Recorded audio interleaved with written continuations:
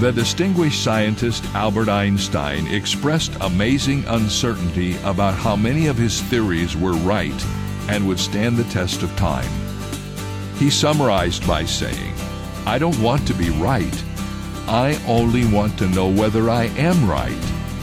He was less concerned about being right than he was about knowing whether he was right, presumably so he could change what he believed if he discovered it was not true.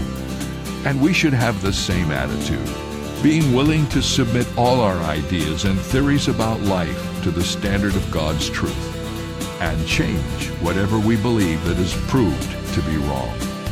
This is David Jeremiah, encouraging you to get on the road to new life. Discover God's truth on Route 66. Route 66, driving the word home.